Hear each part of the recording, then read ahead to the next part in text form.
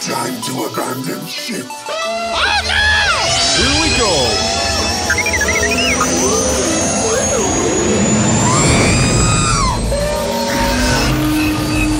Can I persuade you to join us for a drink? It's a tradition. Here, here. Jar Jar, homie, my main man, quickly. Before the Separatists attack, get into the escape pod. Hey! This is escape, and we're the pod.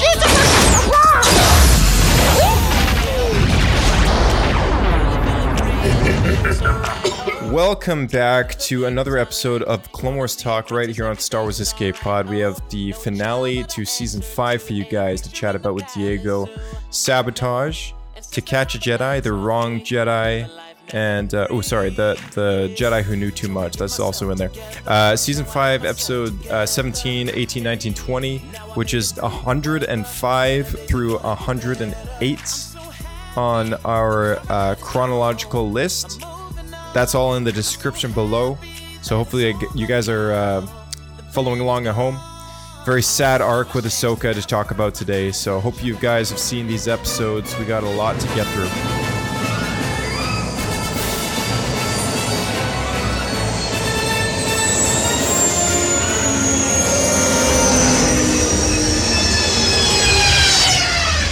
Another happy landing.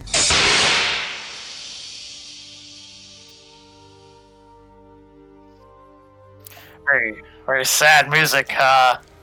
Yeah, very appropriate for the situation though, because this arc is a very sad arc. And when I first watched this in my room on my laptop, when this episode arc came out, that is, I legitimately shed a tear. It was the saddest thing, the most emotional arc that I'd ever experienced in the Clone Wars. And I think for a lot of people who'd been taken on this journey with Ahsoka, who love her so much now, but I mean, at first, a lot of us weren't too big of Ahsoka fans, right? No, I hated her. I mean, like, she was, annoying, kind of like in your face and stuff, and she's grown on me over time, though, right? So, with the result of the last episode in this arc, it's kind of like, I don't know what happens here on out, right? But I do know, or at least I think I know, that she's in the 7th season. But yeah, I mean, as you know, until that happens, it's still a season away, right? So, yeah, I mean, this one was like, it's funny because a lot of Jedi, like, over the course of time, have really seen kind of the devastating effects of this war, and probably even before that, just, like Count Dooku, right, was probably a fantastic Jedi Master and was very powerful and all that stuff, but, obviously things drew him away from that. And one of the characters in this arc, like, was I surprised? Not really, because she was only been in a handful of episodes, so I wouldn't really, like, take me by surprise, but, when I saw her in one of the episodes looking kind of guilty, I had an assumption and I was right. But I mean, for anyone following at home, assuming that they've watched the episodes already, it's okay to talk about it. Yeah. But yeah. So I mean, Barris's betrayal, big moment. Yeah. I mean, when we first started off the show, because, like, this is kind of a massive turning point for this character. And, like, when we first started off the show, Anakin was very reluctant to take Ahsoka under his wing as his apprentice, right? I mean, as well as fans were to kind of embrace her as a character. And I remember walking out of the theater, like, when we first saw the theatrical release of the Clone Wars movie, I was like, man, like, who is this Ahsoka character? Like, what the heck? Like, why is she a thing and why does she exist? Yeah. And, it took a couple of years, but I mean, like, I'm like full on with this character and, like, have been since I think it was season 3 when that season first kind of came out and aired on television. Like, that's when I kind of fully started to start to buy into this character a lot more and start to care about this character. And I think that's the one thing about Star Wars that a lot of people have in common with other fans is that they care about these characters so much, right? And that's one thing that hurt a lot of people when they went and saw the movies like The Last Jedi and saw the way that their beloved characters were being treated. So, you know, it's definitely one thing in the same. It's just like seeing a show like this, though, we get a lot more screen time with these characters. So in a way, I mean, these characters like mean a lot more to like us than even characters from the live action films, right? Like I care more about Ahsoka than I do about Mace Windu, for example. And even though he's in the show, like we still get less of him than other characters. But Yeah. You know, and even I've got my own Ahsoka action figure now, and like I'm on board. Yeah. But, Yeah. you know, I think back to the video game, The Force Unleashed, and I remember thinking to myself how cool it was that Darth Vader had this secret apprentice. And even though it's all legends now, the idea of like Vader having this apprentice that was kind of taken under his wing was not absolutely crazy to me. It was weird, but it wasn't crazy, right? And then when this show came out, like it was a game-changing moment for Anakin Skywalker to have this little snippy Padawan, and Yeah. it grew into like this like really lovable character, and like quite a mature like young lady like by the end of the show, right? So yeah, like this was a bit of a crazy arc because like we kind of see her character come full circle. So Yeah. what did you think of just like the fact that, you know, just that in general, like her kind of starting out as a Jedi to now her ending her career as a Jedi? In a way I was surprised, but also I would say more so in another way I wasn't, because I started to think and kind of just imagine myself in her shoes. Like, well, look at all the Jedi, you know, before her. Barriss, Anakin, he's to come, right? But, you know, Yeah. Anakin, Count Dooku, you know, and countless others, right? That we probably Yeah. don't really know about, right? And that are just, you know, they see things in such a different way that put it in such a different light. You know, the whole Jedi Order.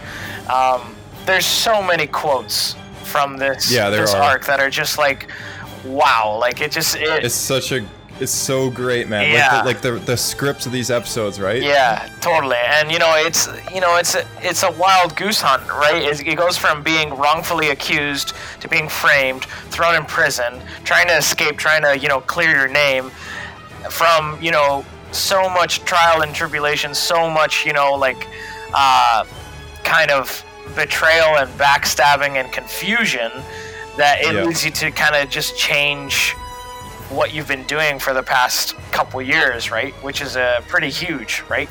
So Yeah, exactly. So yeah, it must have been hard for Ahsoka to make her decision, but let's get into it. Yeah, definitely. And I think like just to add on to that, I think that's where her maturity level is kind of different than Anakin's at this point as well. Like, I think this is a great example of like actually where we start out in our first episode, which is called Sabotage. What's the fortune cookie for this guy? Sometimes even the smallest doubt can shake the greatest belief. Okay, yeah. So I guess the first thing to start off with is the fact that it had a very Episode 3 opening to it. You know, the Jedi Eta 2 interceptors, you know, fly into Nemoidia, which is a planet that we see in Order 66, by the way. Uh-huh. And you know, you can tell this is near the end of the Clone War, and you know, right off the bat, it's like you even get the buzz droids and everything. Like you get that whole dynamic between Anakin and Obi-Wan, but right now the focus is on Anakin and Ahsoka, his apprentice, right?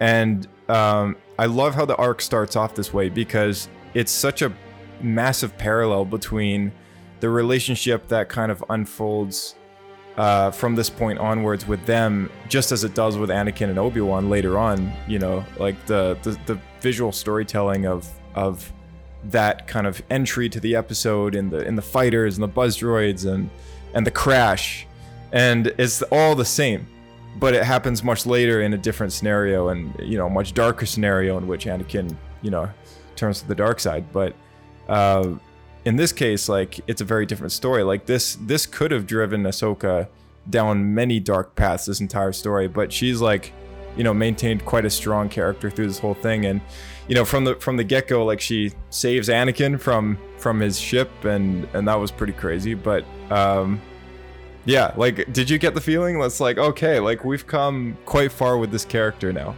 Yeah, I mean, for me, it was like, and this is kind of like, I'll just put it to the end of this arc just to kind of summarize it in a way. But it's crazy because here we have a character who start off hating, you know, point blank period kind of thing. But then over time, we see the battle she's been in. We see how she's, you know, matured, like skill-wise, emotionally, physically, everything.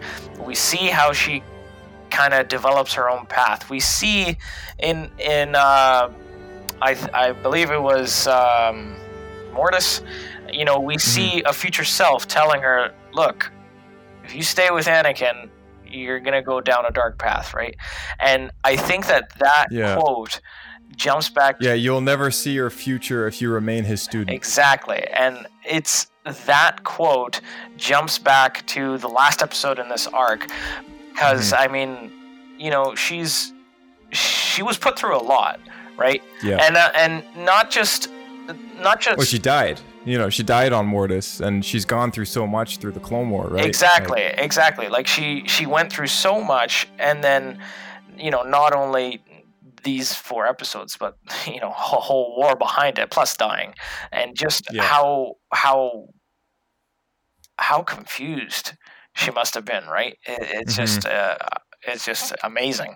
But yeah, I mean, this one we see a lot of Anakin getting really pissed off and very dark, you know, like.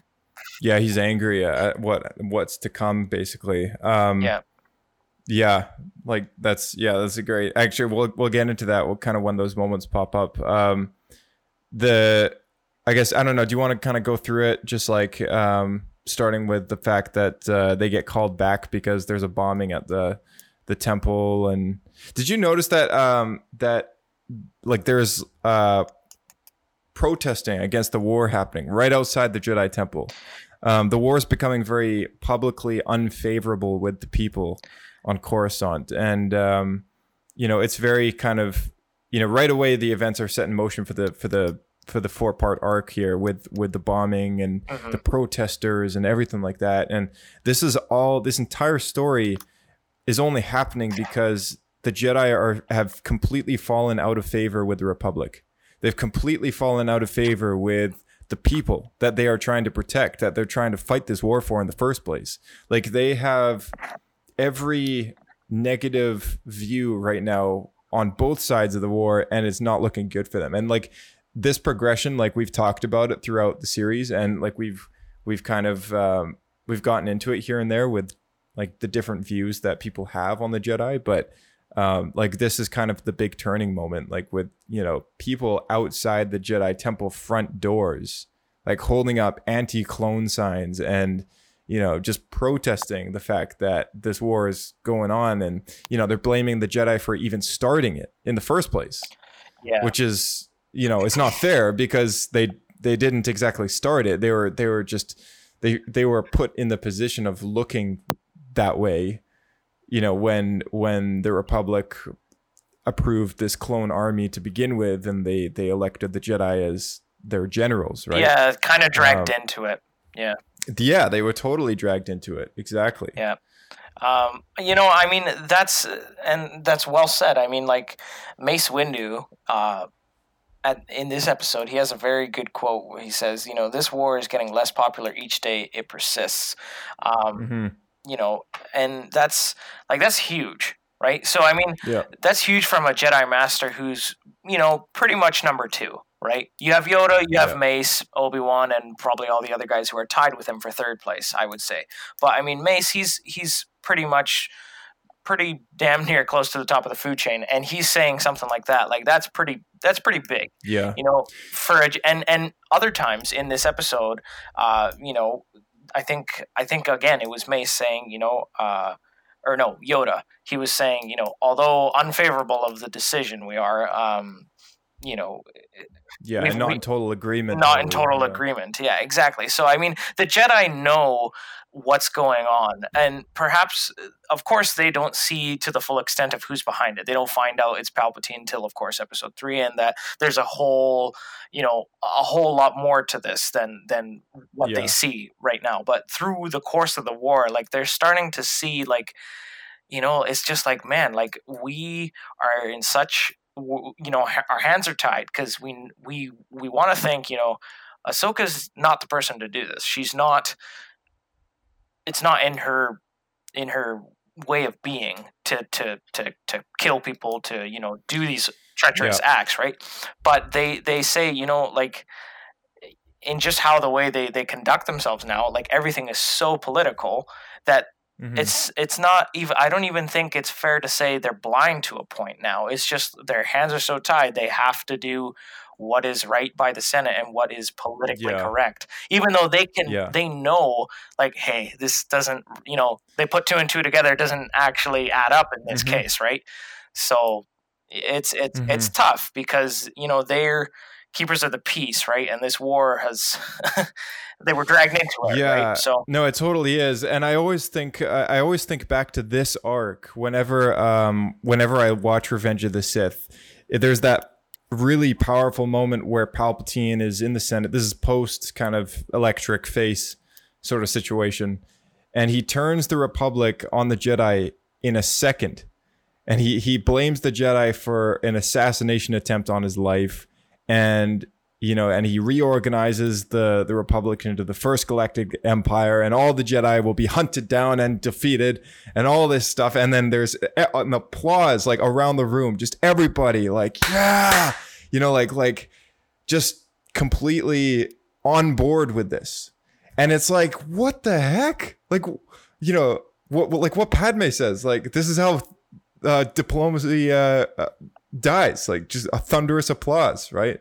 Her liberty dies, a thunderous applause. And it's like, yeah, because this entire time, like, over the course of the war, like, people have just fallen so out of favor with the Jedi. Like, nobody respects them anymore. It only takes the leader of the Republic to just say, look what they did to me.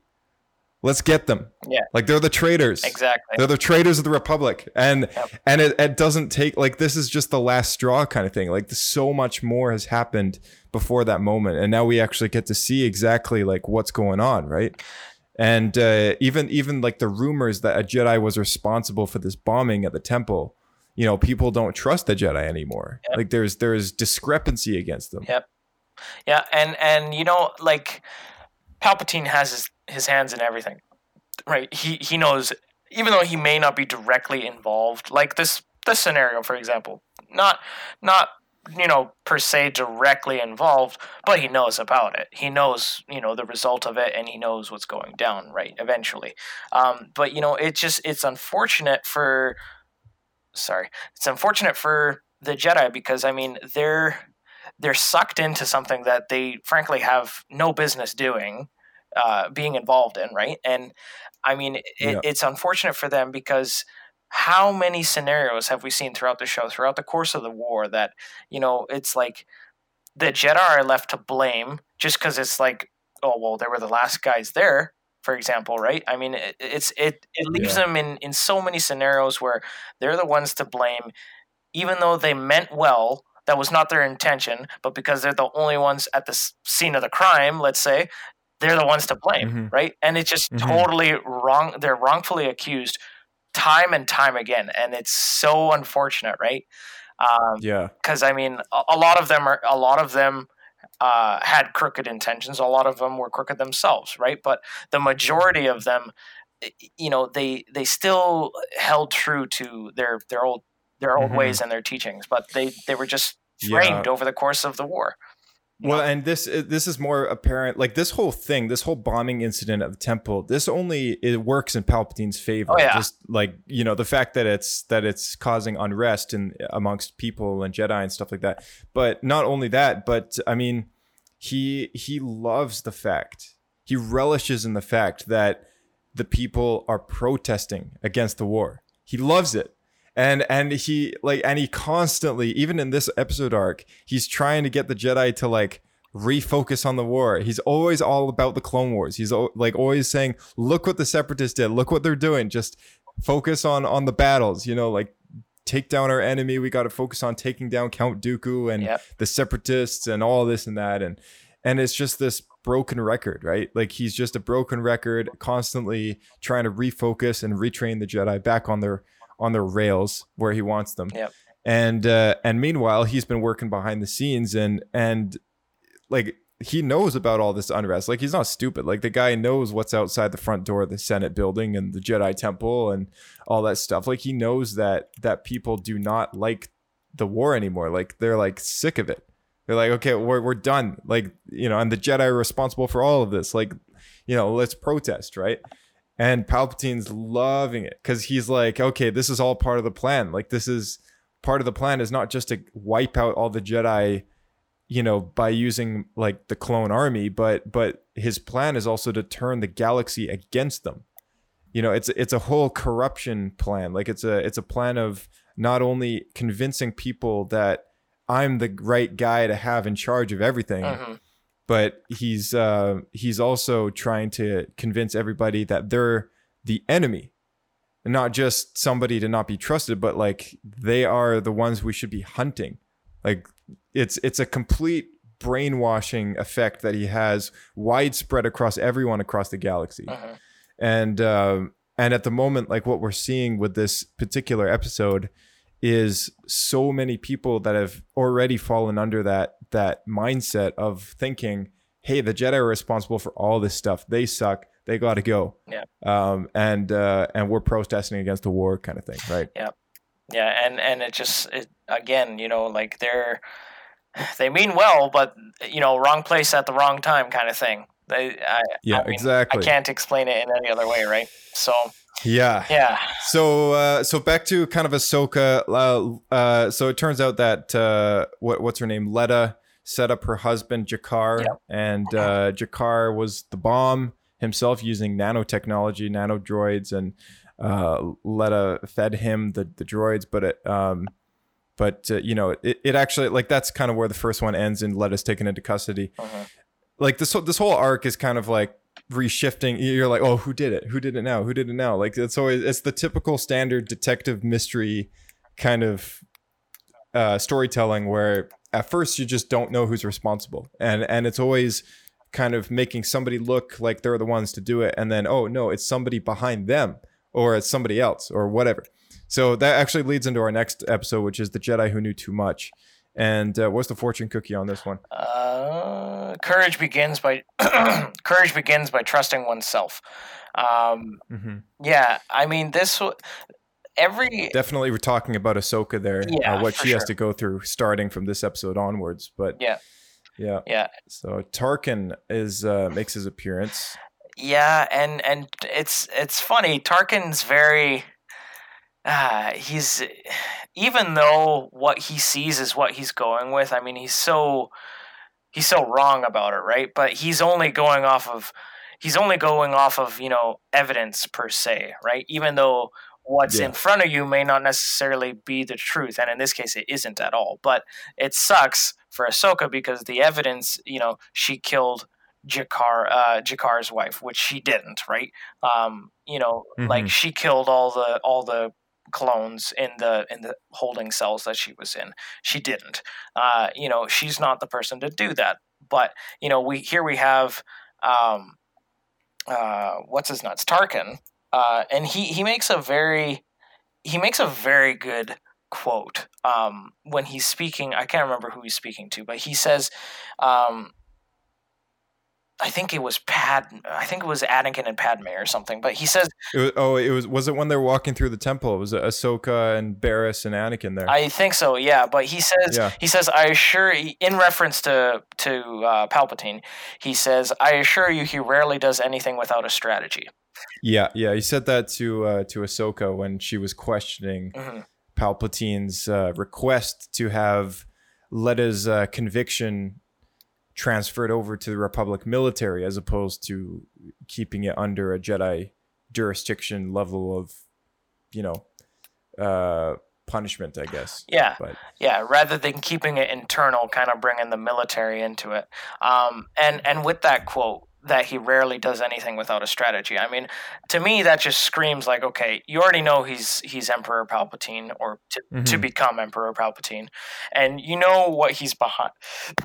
Excuse me. You know he's behind all of this, and Tarkin has always been, at least in the show. I can't really speak a whole lot in terms of the movies, because I mean, we get Episode 4, and yeah, he's in Rogue One in Episode 4. Yeah, that's it, right? So, you know, but in terms of him as a character, he's very by the book, but again, doesn't, because of, without that personal relation to someone, of course, how could you know? But at the same time, it's just, he's just going off of what he sees, not what he feels or what he thinks could be right. Which is kind of contradictory. He's going off evidence. He's just going off straight evidence, and doesn't think deeper than what's kind of on the surface, right? Yeah. So exactly. Which is weird for him, because he's a very deep thinking kind of guy, right? Mm-hmm. But he like many others is under the influence of Palpatine and has utter disrespect for many Jedi. Yeah. I think Anakin, when they first met on the Citadel arc, he at first kind of disrespected Anakin until Anakin put him in his place. And then he kind of started to respect the guy. And it wasn't until the end of that arc that they kind of shake hands and, you know, they sort of make friends and stuff like that. And you never really see them clash, even when he's accusing Ahsoka as his Padawan, right? Like, Anakin is never angry with Tarkin, so to speak. He's kind of directing his anger towards the situation in general. So he doesn't hold any hate towards the guy. And it just goes to show like the level of mutual respect that they have for one another, because he knows that Tarkin has a good point. You know, like he gets it. Like, he knows that, you know, Tarkin completely understands that the Jedi maintain this image of being a peacekeeper. It's like, well, then why are peacekeepers like convicting this person here, which should technically fall under, you know, Republic military jurisdiction, right? So like there's all this politics that works into it, and Tarkin is on the side of the fence that's like, no, keep the Jedi out of it. Like, they shouldn't be meddling around with this kind of thing, right? Yeah. And Ahsoka's the one to actually question that. She's like, oh, well, why aren't the Jedi doing something about this? Like we should, like, and she's kind of getting a little more personal about it. But I think if she were to take a step back and kind of see it as everyone else does, like, you know, well, as far as Anakin does and Tarkin does, and at least how I look at it as well, it's like, I think the best thing for the Jedi at all is to just stay away from all of that stuff, right?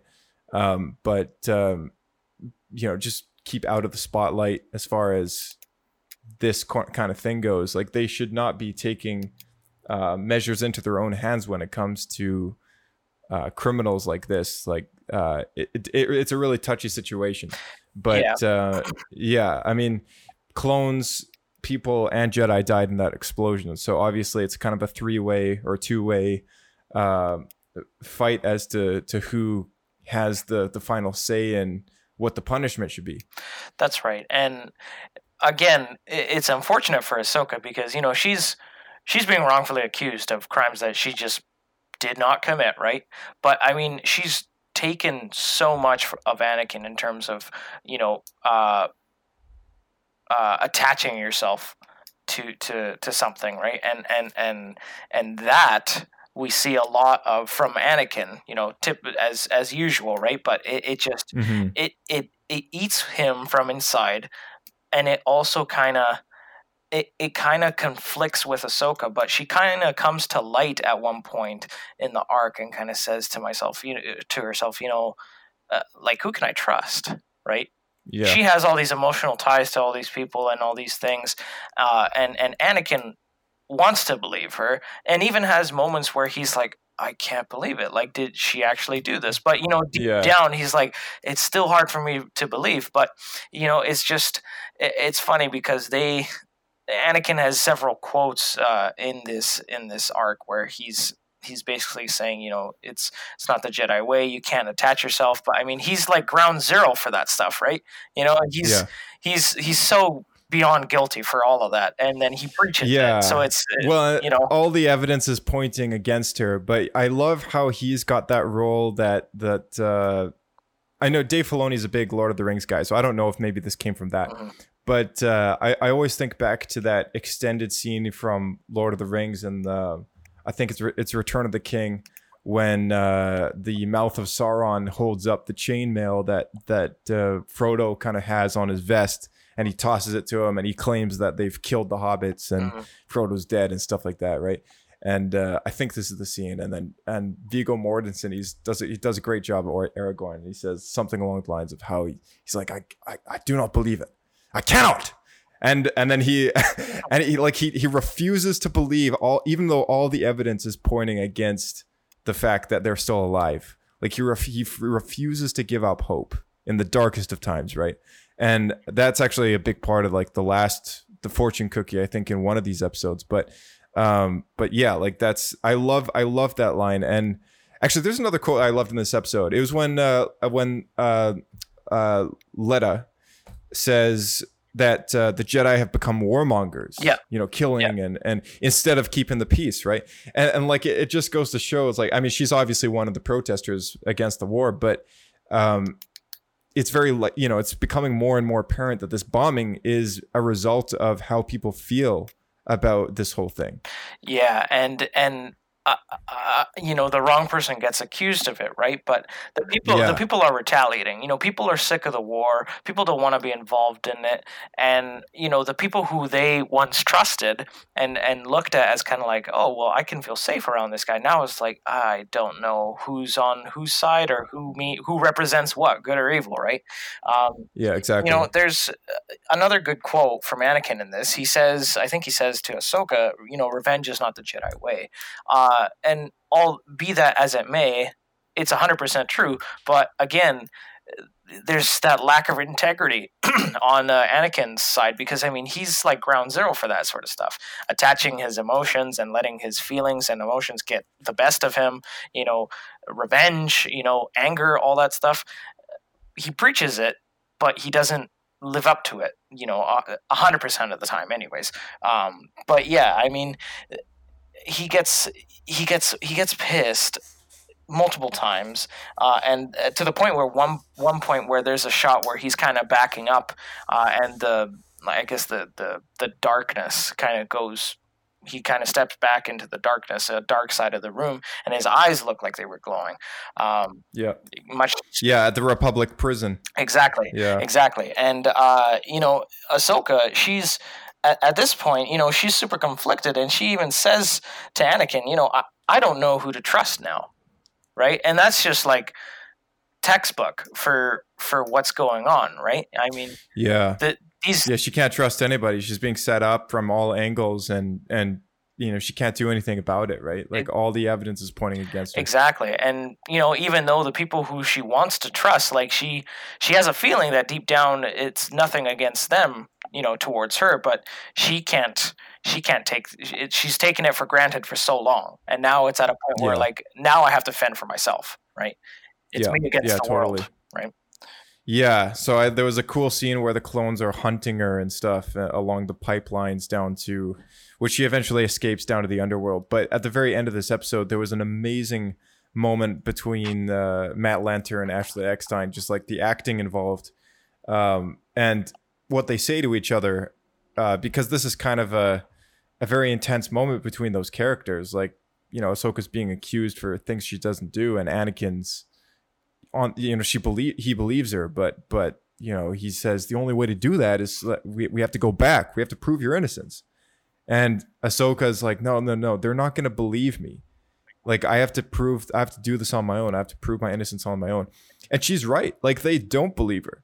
Because even when she's captured and she's brought back, nobody believes her. But Anakin still has faith that they can sort this out. He still has some faith that in the Jedi and in the Republic and in the judicial system, I guess, that they can actually figure this out and get to the bottom of this. And that's not exactly true.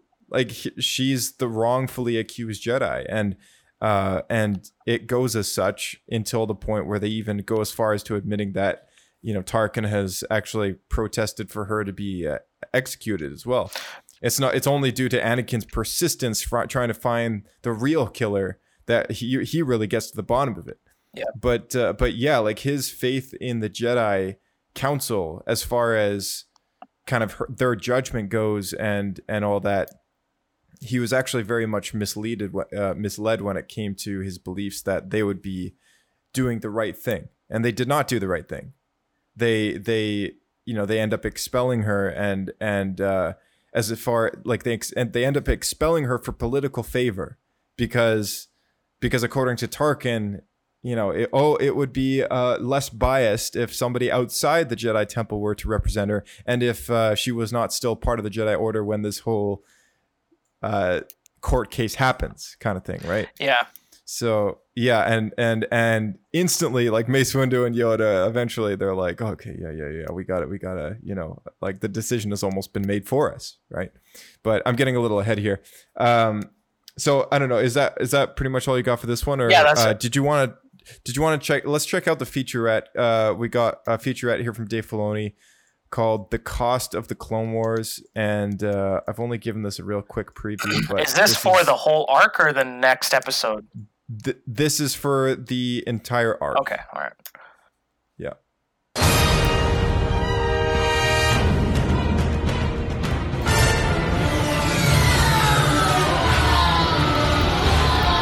Ahsoka, punch a hole for the gunships to get through. I know the drill, Master. Sabotage the beginning of our big Ahsoka finale this season. I just wanted to activate the audience right away in a very traditional Star Wars fashion and give it some good old banter back and forth between these two. Look out! Incoming missiles! No problem. Slight problem. We opened with this very big thing, and I had a couple of different ideas for how we would tell a story with Ahsoka this season, and then George came in and said he wanted to do a procedural crime drama, which, you know, for me, that's not exactly my, I'll admit it, it's not exactly my strength. We were very fortunate to have added a new member to our team, Charles Murray, and Charles knows how to write procedurals, and I felt very strongly that he should be the one to take on this arc with Ahsoka. Master Yoda. Return to the Jedi Temple quickly. You should. Important it is, Skywalker. Bombed the temple hangar. Someone has. And when they go in then to the mystery of the bombing of the temple, it became a very different story, a story we hadn't done with Ahsoka, and one that actually allowed us to show how much more mature she had become. Do you believe what they said, Master? That a Jedi could do this? Not every Jedi agrees with this war, Ahsoka. There are many political idealists among us. Over the years in the Clone Wars, we've shown that there are groups of people that question what the Jedi are doing. Why are they fighting a war? The Lurmen do this. The Twi'lek Champ Syndulla does this. Satine does it. All these things kind of slowly setting up the idea that why are the Jedi fighting this war?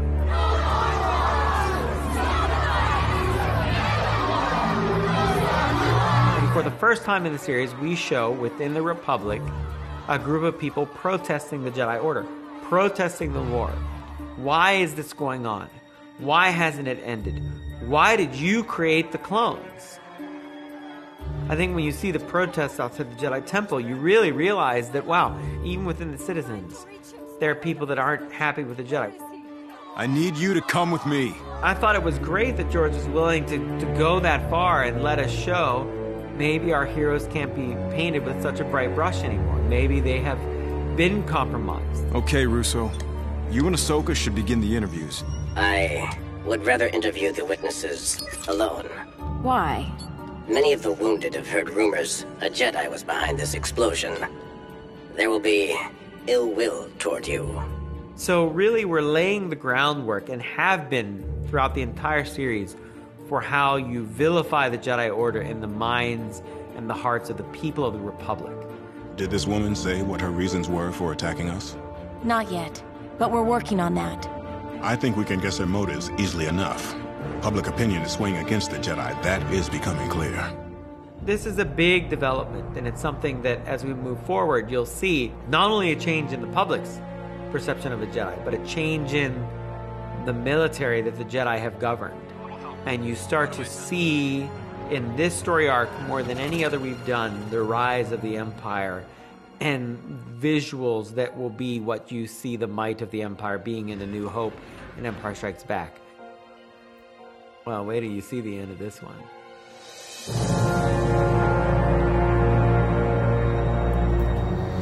It's worth mentioning that Mace Windu at the beginning of this arc said to Anakin and Ahsoka that they would provide an impartial point of view, in the sense that they wouldn't be accused for the bombing, right?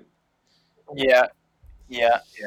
So it's crazy to think that at this point in the arc, I mean, we're already getting one of those Jedi actually the victim of these accusations, which is Ahsoka Tano herself. So anyway, just thought I'd bring that up. Just another crazy thing that I guess would infuriate Anakin to lose faith in the Jedi. Just, you know, turning their backs on him despite whatever else they're saying. I got the feeling through this arc as well that it felt very foreshadowing, very Imperial, very Empire, Dark Times. Order 66. Clones hunting Jedi. It felt very like foreshadowing. Tarkin ahead of all of them, you know, leading the charge sort of thing against the Jedi, all that stuff. It was very, very, very foreshadowing of a moment, but and you know, I think that like he hit the nail on the head there, like you know, saying that, you know, it puts a picture, you know, saying, kind of putting it in the point of view from like the people, right? How they see the Jedi, right? How they see how they're vilifying the Jedi. Exactly. How, you know, it paints a different picture. I mean, like I've said many times, I mean, the Jedi mean well, but it's wrong place, wrong time, and, you know, wrongfully accused some of them, right? And, you know, like it's just unfortunate, right? Yeah. Well, and even sometimes they're just making the wrong decision in general, right? Exactly. So like and you can see the accumulation that all this stuff is bringing to Anakin's life as well, because this is his Padawan, and he is, you know, absolutely kind of put through a stressful days with this particular arc, right? Because you can see that later on down the line when he says, from my point of view, the Jedi are evil. There's a wide array of stuff that he's kind of thinking of when he says that, right? And it's now very apparent that this is probably one of those things. You know, from my point of view, the Jedi are evil. And he's sharing that point of view with all these people who've been protesting against the war. And not only that, but he's got a personal connection to them and have gone through the personal experience of watching his Padawan be expelled from the Jedi Order for things that she didn't do. And just, you know, it paints them in a very bad picture, a very bad light. Yeah, it makes it you know, it makes it more you know, closer to home, if you will, like why he eventually becomes Darth Vader, why he eventually, you know, gives into the dark side of the Force. I mean, it makes you wonder, like, you know, yes, were there lies told to him? Yes. Were there a lot of bad things that happened? Yes. And again, it sucks because, I mean, these events, they snowball from, you know, little things into bigger lies, and, you know, misconstruing the truth, and, you know, everything is just such a tragedy, right? Because there were so many innocent people whose lives were taken because of this war. So many people that died that really didn't need to die. So many people framed, right? You know, Ahsoka being one of them.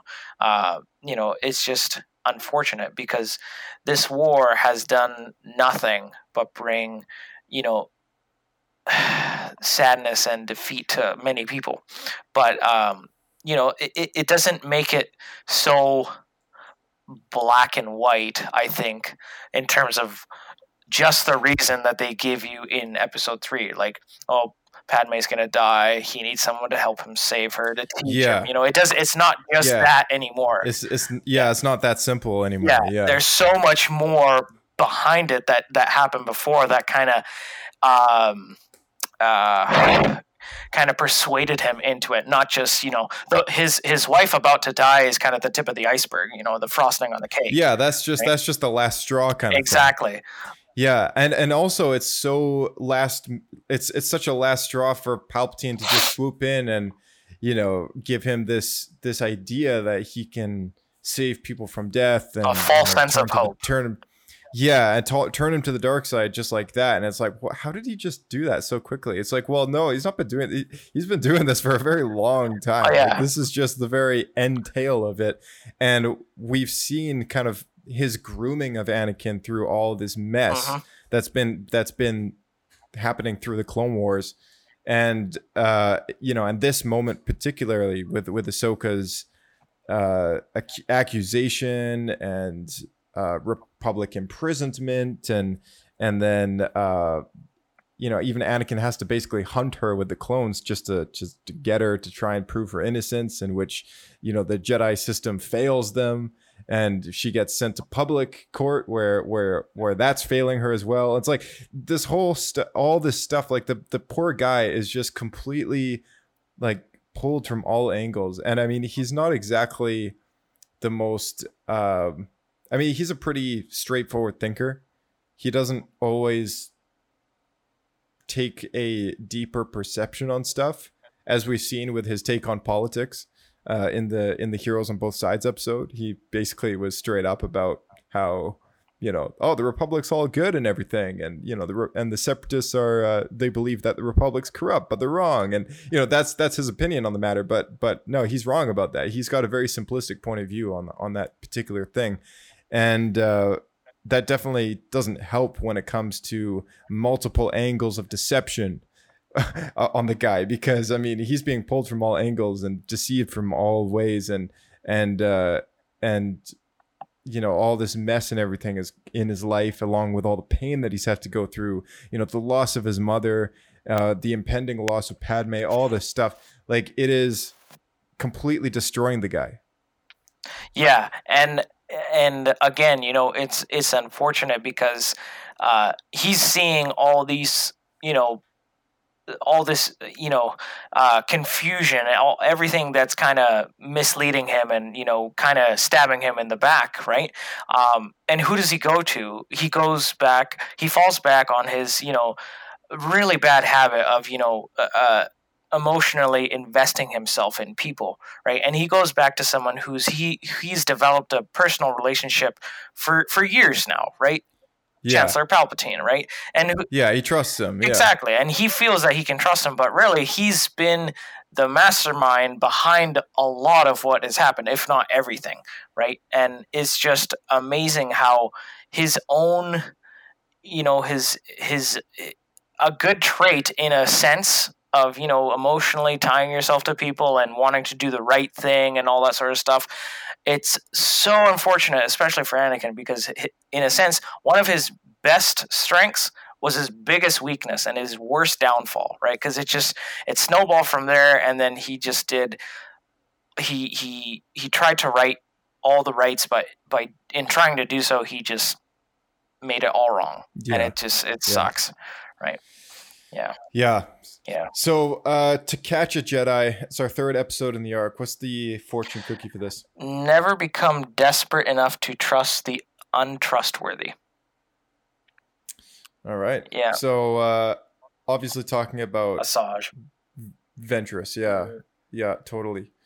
Very interesting kind of moment in this episode because, I mean, the council at this point just believes that she's guilty, and Anakin and Mace have a bit of a clash on whether or not he should be involved in this mission because of the personal attachment that he has to Ahsoka. And this kind of mirrors when he brings the news about the Chancellor to Mace Windu as well. And he's like, no, stay here. I sense much conflict in you, young Skywalker. Yeah. You know, and like Mace Windu is always like, he's always got these doubts about Anakin. Like, he doesn't trust Anakin. And even in the ship when he's talking to Yoda and Obi-Wan in Revenge of the Sith, he's like, very dangerous putting them together. Like, yeah, I don't think the boy can handle it. I don't trust him. Yeah.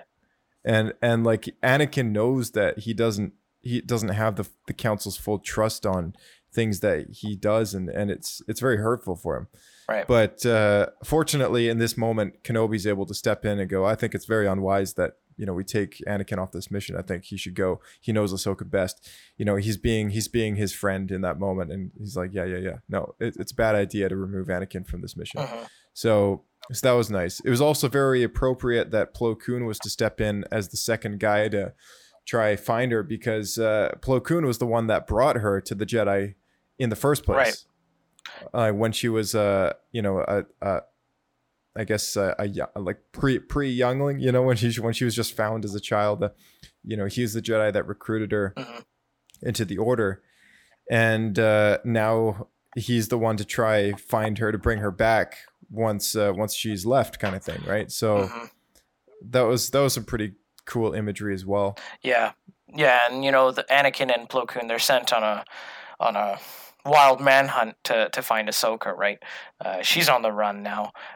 Everyone is informed, you know, like, oh, their Jedi are after one of their own, and you know, she's being attacked at all angles, and you can definitely see, like, she's going to defend herself, and she does. She defends herself. She doesn't hurt anyone. She doesn't kill anyone. But you know, it's like, yes, I think I know they're mistaken deep down in my heart. But I mean, really, I have to fend for myself now, because people are after me, even though I haven't done anything wrong. They don't know that, and I haven't been able to prove that. So I'm trying to do it, but I mean, I have to watch out at this point, right? And one last thing, I actually wanted to kind of go back to the last episode, The Jedi Who Knew Too Much. There was a point in time where Barriss was talking to Ahsoka, and she looked really guilty in that, as she kind of looks to the ground, right? But yeah, I just wanted to bring that up. But anyways, back to this episode. Yeah, I mean, Asajj is back. You know, Asajj Ventress and Ahsoka kind of have they kind of make a somewhat of an agreement. It's kind of like Ahsoka says, you know, if you take me to where what did she say? If you take me to where the explosives are, or like whoever can direct me. Oh yeah, like if you help me try and prove my innocence, then I'll represent you in front of the council and the Senate of you know, getting you a pardon basically for your crimes. That's right. Against the Republic. That's right. And you know, Asajj is like, okay, sure. And they actually kind of, through discussion, they kind of figure out. Ahsoka brings it up to her to Asajj and says, you know, we're not so different, you and I, you know, and she later, you know, takes that statement and gives it to Anakin in the next episode. I have that quote actually that I wrote, because I wrote that down. It was something along the lines of, she says, "My master abandoned me, and that is exactly what you did to her. You and your precious Jedi Order." Yeah, that's right. And with that, Anakin has like his eyes got big, you know, and he has like a eye-opening moment, right? And then he's just like, you know. But deep down, when you look at moments like this before Episode 3, he's had a few of these moments now at this point in the war, in the show, and he's like, oh man, like, am I really on the right team? But then he just kind of digs deep and says, no, the Jedi are good, blah blah blah. And then it's finally in Episode 3 where the tipping point is just you know, falls face first, right? Well, even when he's faced with all the lies that the Jedi feed him, when Obi-Wan goes undercover as Rako Hardeen. Oh yeah. In that episode at the very end, when he's like enraged, like this is just before his fight with Dooku on Naboo, he says to Obi-Wan something along the lines of how he's like, how many other lies have I been told by the Council? And it's like, he's obviously, like, even back then in season 4, like, he's feeling it. Like, he's feeling the fact that the Council's not always honest. They're not always doing the right thing. And, you know, here they are expelling his Padawan for false accusations. Yeah. So, yeah, I mean, Ahsoka's had to scrape the bottom of the barrel for help. Like, she's going to Ventress, being like, hey, at this point, like, you and I aren't so different. Like, we've both been abandoned by, you know, our previous lives and our previous kind of masters. I mean, not to say that Anakin's abandoned Ahsoka, really, so to speak. I mean, even though Ventress is kind of accusing him of that, I think what Anakin is kind of realizing when she says that, though, is that Jedi have just straight up abandoned her, just like how Dooku abandoned Ventress. Yep. And it's like they have a lot in common at this point, because their lives have been forced onto this drastically different path because of that. Yeah. And, you know, they share that thing in common, but, you know, they kind of part ways at one point, you know, when Asajj says, you know, I've kept up with my end of the deal, you know, you still have to, you know, kind of speak on my behalf kind of thing. And then they part ways. Asajj runs into someone who is actually Barriss, but we don't find out until the next one. But, you know, Barriss kind of, you know, she steals, she knocks out Asajj Ventress. She takes her lightsabers and just kind of flees the scene, right? And then, you know, she's caught. She's brought back to the temple and, you know, to await her trial, right? And that leads us into the next one. I don't know if you have anything else on The Wrong Jedi. Yeah. So The Wrong Jedi, the cookie on this one is never give up hope, no matter how dark things seem. So very, again, kind of relating to Anakin and Ahsoka on that one. But, you know, in the beginning of the episode, you know, they're speaking on, you know, what's to come in terms of Ahsoka's trial and like what's going to go down. And, you know, you can tell throughout the room that the Jedi are all 50-50 on who and what to believe. I mean, they don't like Tarkin's trial idea, but because of their political kind of affiliations, like they have no choice, right? And that kind of goes back to Dave in Filoni's featurette there, when Anakin says, you know, there are many political associates, or whatever he says, amongst us. Oh, political idealists. Idealist. This is a term that Ki-Adi-Mundi used to describe Count Dooku in Attack of the Clones. He says, Count Dooku is a political idealist, not a murderer. Yeah. And when he's trying to describe, you know, Dooku to Padme, right, who's accusing Dooku of being the one responsible for the assassination attempt against her life, which he actually is the guy, you know, responsible for their, which, you know, Ki-Adi-Mundi's wrong, but there's a lot of political idealists, like people who let their politics kind of define what their actions, I guess, and, you know, very drastic ways. Yeah.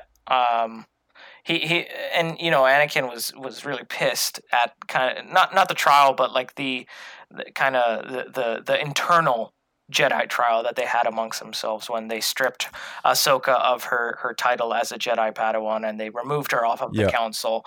And he says, he has a good quote in there where he says, you guys already had, he basically says, you guys already had your answer. You guys, you know, you guys didn't think this through at all. You already had it. Right.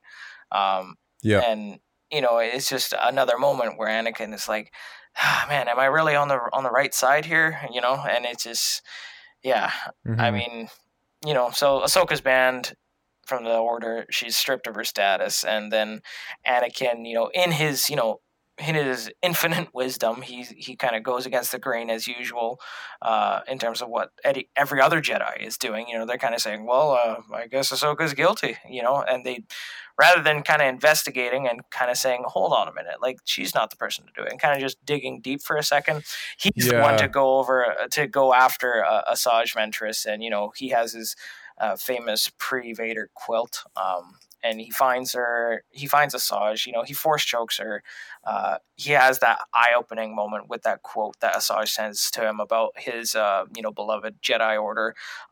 And he goes not full dark side, but, you know, he brings out the dark side, and, you know, the Imperial March is in the background, and, you know, he's he's pissed, right? Because Mhm. he feels so misleaded and lied to by everyone, right? And he just wants to prove Ahsoka wrong because, you know, he has that personal connection to her, and he knows deep down that she hasn't done anything, right?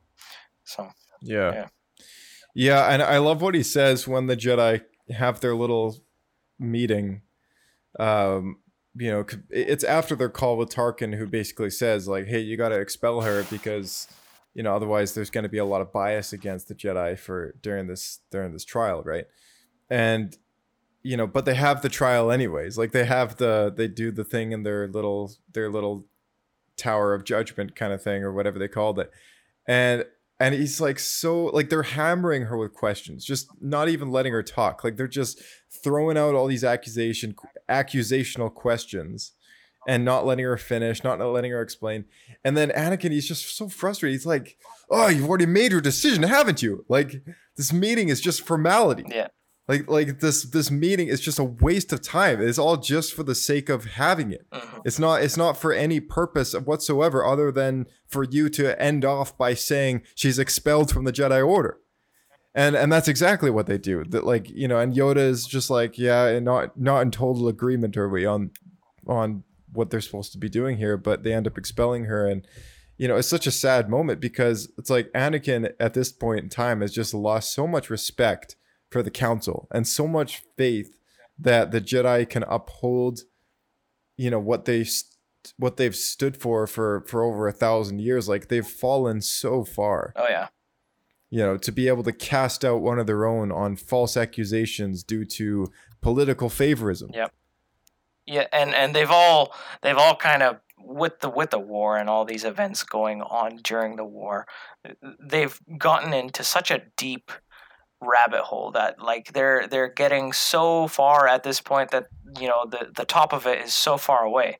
You know, they just keep going deeper and deeper and deeper, and then obviously we find out what happens in episode 3.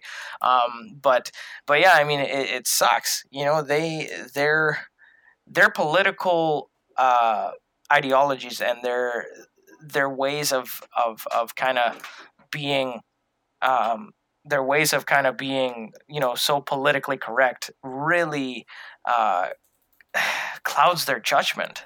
You know, I mean, what other way can you put it, right? So yeah, exactly. Yeah. And actually, I love a little line. I mean, Anakin is just so sarcastic, right?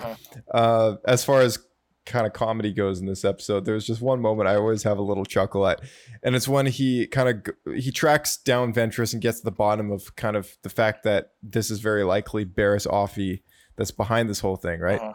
And he's questioning her. He very sneakily kind of grabs her lightsabers from her lightsaber from her desk kind of thing.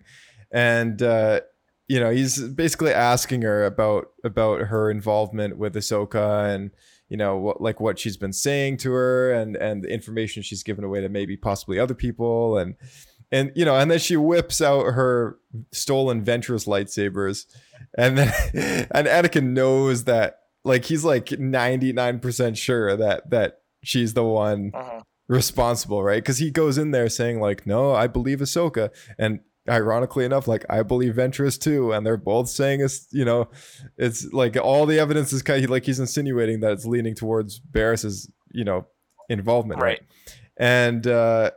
And then she whips out the lightsabers, and then he's like, oh, funny, those belong to Ventress. Yeah. And he says it so dryly, right? Yeah. Like, just like, you know, but hold on a second here. Let me play something for you, because this is quite an interesting little audio clip here. The members of the court have reached a decision.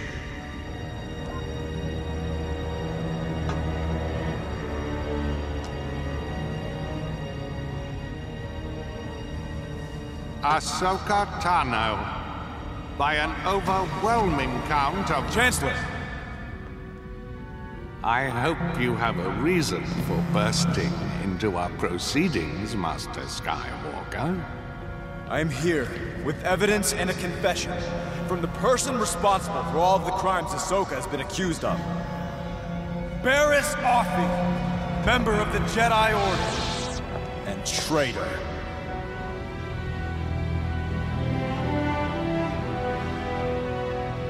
Barriss?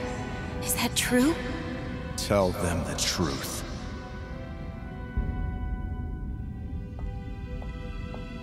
I did it because I have come to realize what many people in the Republic have come to realize.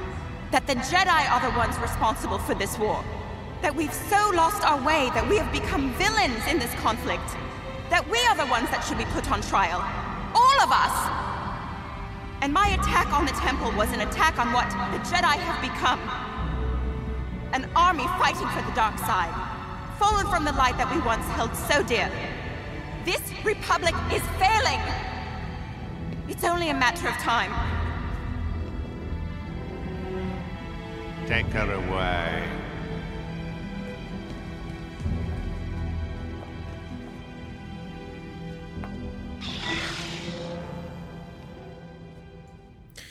So it's true what she says. I mean, like, the Jedi are fighting for the dark side because they're fighting for the Republic, and the Republic is under the control of a Sith Lord, Palpatine, right? Yeah. So, I mean, like, her actions obviously are not exactly morally just, but I mean, like, she's not wrong, and you know, just the way she went about it is what was wrong about it. Yeah, and she even says in her speech there before she's taken away, you know, my attack was on what the Jedi have become, right? It's not necessarily on it's not necessarily on what they stand for or what they used to be. It's what they're doing that kind of has made them into something else, right? Yeah. And I mean, she's so angry that the Jedi have fallen so far from the light that they've held most dear for all these years. Yeah. And they're totally different. Like she says, it's the Jedi who should be on trial, and all of us. Yeah, all of us, right? And yeah, it's just kind of an eye-opening moment for, I think, a lot of those people in that room. And later on down the line, I would not be surprised if, you know, a lot of these characters are probably have some sort of you know, kind of callback, like they remember that moment as a solid moment for them, like a redefining moment possibly. When it comes to how the Jedi failed, and you know, when Yoda says like "failed, I have," right? When he goes up against Sidious, he's talking about more than just the fact that he lost the lightsaber fight. Like he's talking about his failure as a Jedi Master and as a Grand Master, and you know, as kind of the leader of the Jedi Order in a way. Like he's talking about everything, like the failure that they had, the blindness that they've had. The ignorance that they've had all these years, and finally now it's come back to bite them in the butt. And we're getting to that moment now in the Clone Wars where, like, we're gonna see what happens on the other side of the coin. You know, the Clone Wars will eventually overlap with Revenge of the Sith, and we'll get to see kind of the other face of some of the characters that have to endure these terrible events that transpire out of all this stuff. Out of all this mess, and kind of what happens with that. But yeah, I mean, that's for the most part what I got for the trial. As far as Ahsoka's kind of departure goes, a very sad moment, and the Jedi are very kind of they're very apologetic. Like they're very sorry that this is what they did to her, and in a way, they almost insinuate that this is her trial to knighthood. So it makes you wonder, it's like, if she came back into the Order, there's a very big chance that she would have just been knighted, because this was her Jedi trial, is what Mace Windu said. Yeah, and that's very twisted to say, right? I mean, wrongfully accusing her, putting her through all of this stuff, and then saying, "Oh, well, this was the test," right? That's very messed up, right? Yeah, it is. Like, and it's, I don't know if he actually means it kind of like that, but at the same time, it's like the fact that their Jedi trial, that you have to be knighted to get your next rank, is actually having to deal with the incompetence and like the unfaithful in the Jedi Order itself against you, and like accusing you of false accusations for doing all this stuff that you didn't do, like all that like mess, like that was the trial. Like not just, it's a lot more complicated than Obi-Wan just killing Darth Maul on Naboo, right? Which he actually ended up not doing in the end anyways.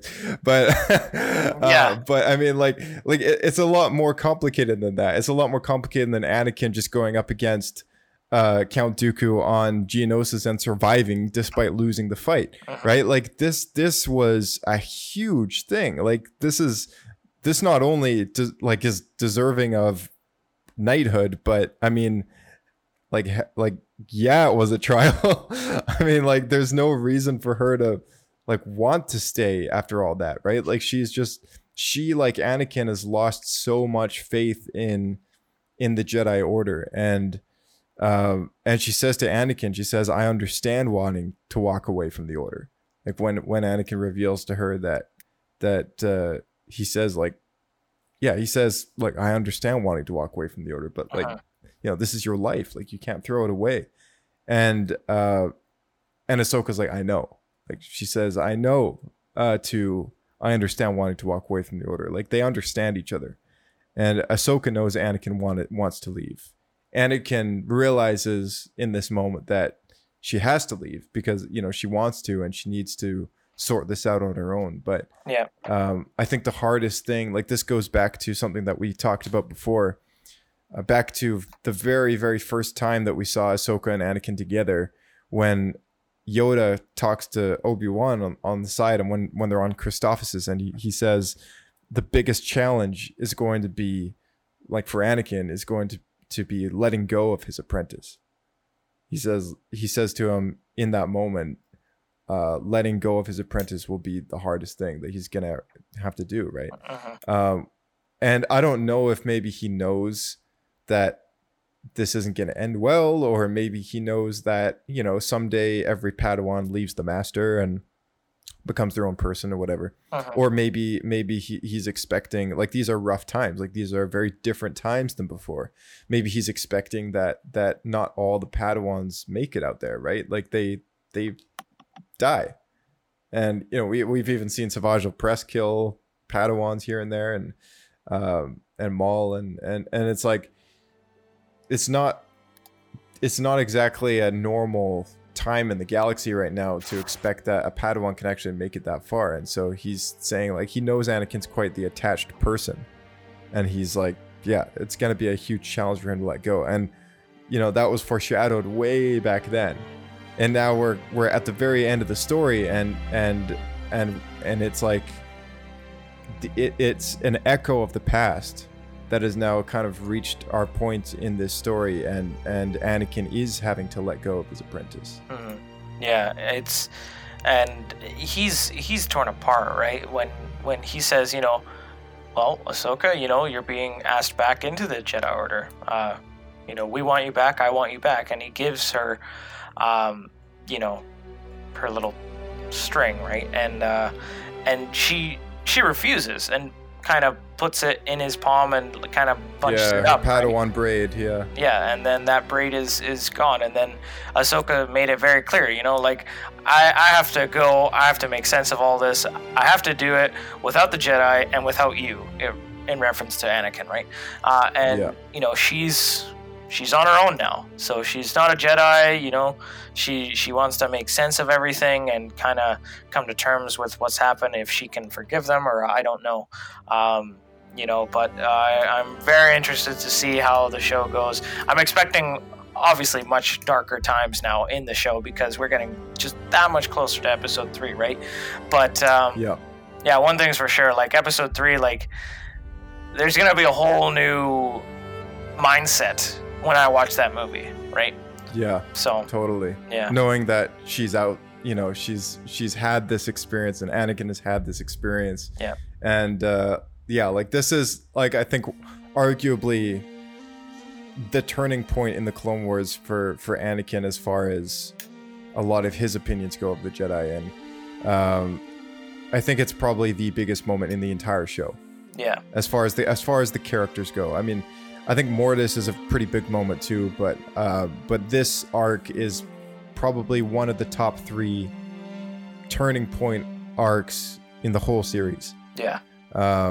Yeah, but yeah, super emotional story, and I'm looking forward to like kind of taking you through the rest of it, because fortunately we have a finale now, so that's good news. Yeah. But you could see my distress when the show was canceled. Like, this is the last thing I saw, and I was like, what the heck? Like, I mean, you can't leave me like that, right? You can't leave me like that. I mean, like, there's no way. I was torn about it. Yeah. But no, we do have enough to kind of get us through kind of the big stuff, and we're gonna get into all of that sooner or later. So yeah. How about you close us off here, because we got more than 20-30 seconds here. Yeah. As usual, guys, thanks for tuning in. Stay tuned for the next episode, and please email us or tweet us if you have any comments, questions, or concerns. And as always, thanks for listening. Take it easy. All right, thanks, Diego, for coming back on the show. As always, it's a pleasure to have you. And for all you listeners out there, thank you for constantly tuning in every week. I know that there's a lot of you that are watching Clone Wars as we're watching Clone Wars, and staying on top of those episodes, and then listening to us as an after show, which is awesome. We would love to hear from you guys. Just give it a shout out to everyone who actually is going through the process of watching through Clone Wars and then listening to us. Like, bravo. I know it's a lot of stuff, but hopefully you guys are being entertained. And we love Star Wars. We love the Clone Wars, and obviously we love seeing that there's other people out there who are enjoying this just as much as we are. So please reach out if you want to our email, theescapepod@outlook.com, or the Twitter feed, which is SW Escape Podcast. We've had a slew of content coming through to you guys, and daily updates are on that feed. And like to big shout out to Ian, who recently joined us for an episode to catch up on all things Star Wars in the new year. So that was awesome to have him on again for the 3rd time. And big thank you to all you guys for tuning in every week. So we'll see you next time right here on the show. If you can, share this episode with a friend, or share this podcast with a friend. We'd love to reach some more ears and just get out there a little more. And if there's anything we can do to improve the listening experience for you guys, just send us some feedback. So thanks again for tuning in, and we'll catch you next time right here on Star Wars Escape Pod. May the Force be with you.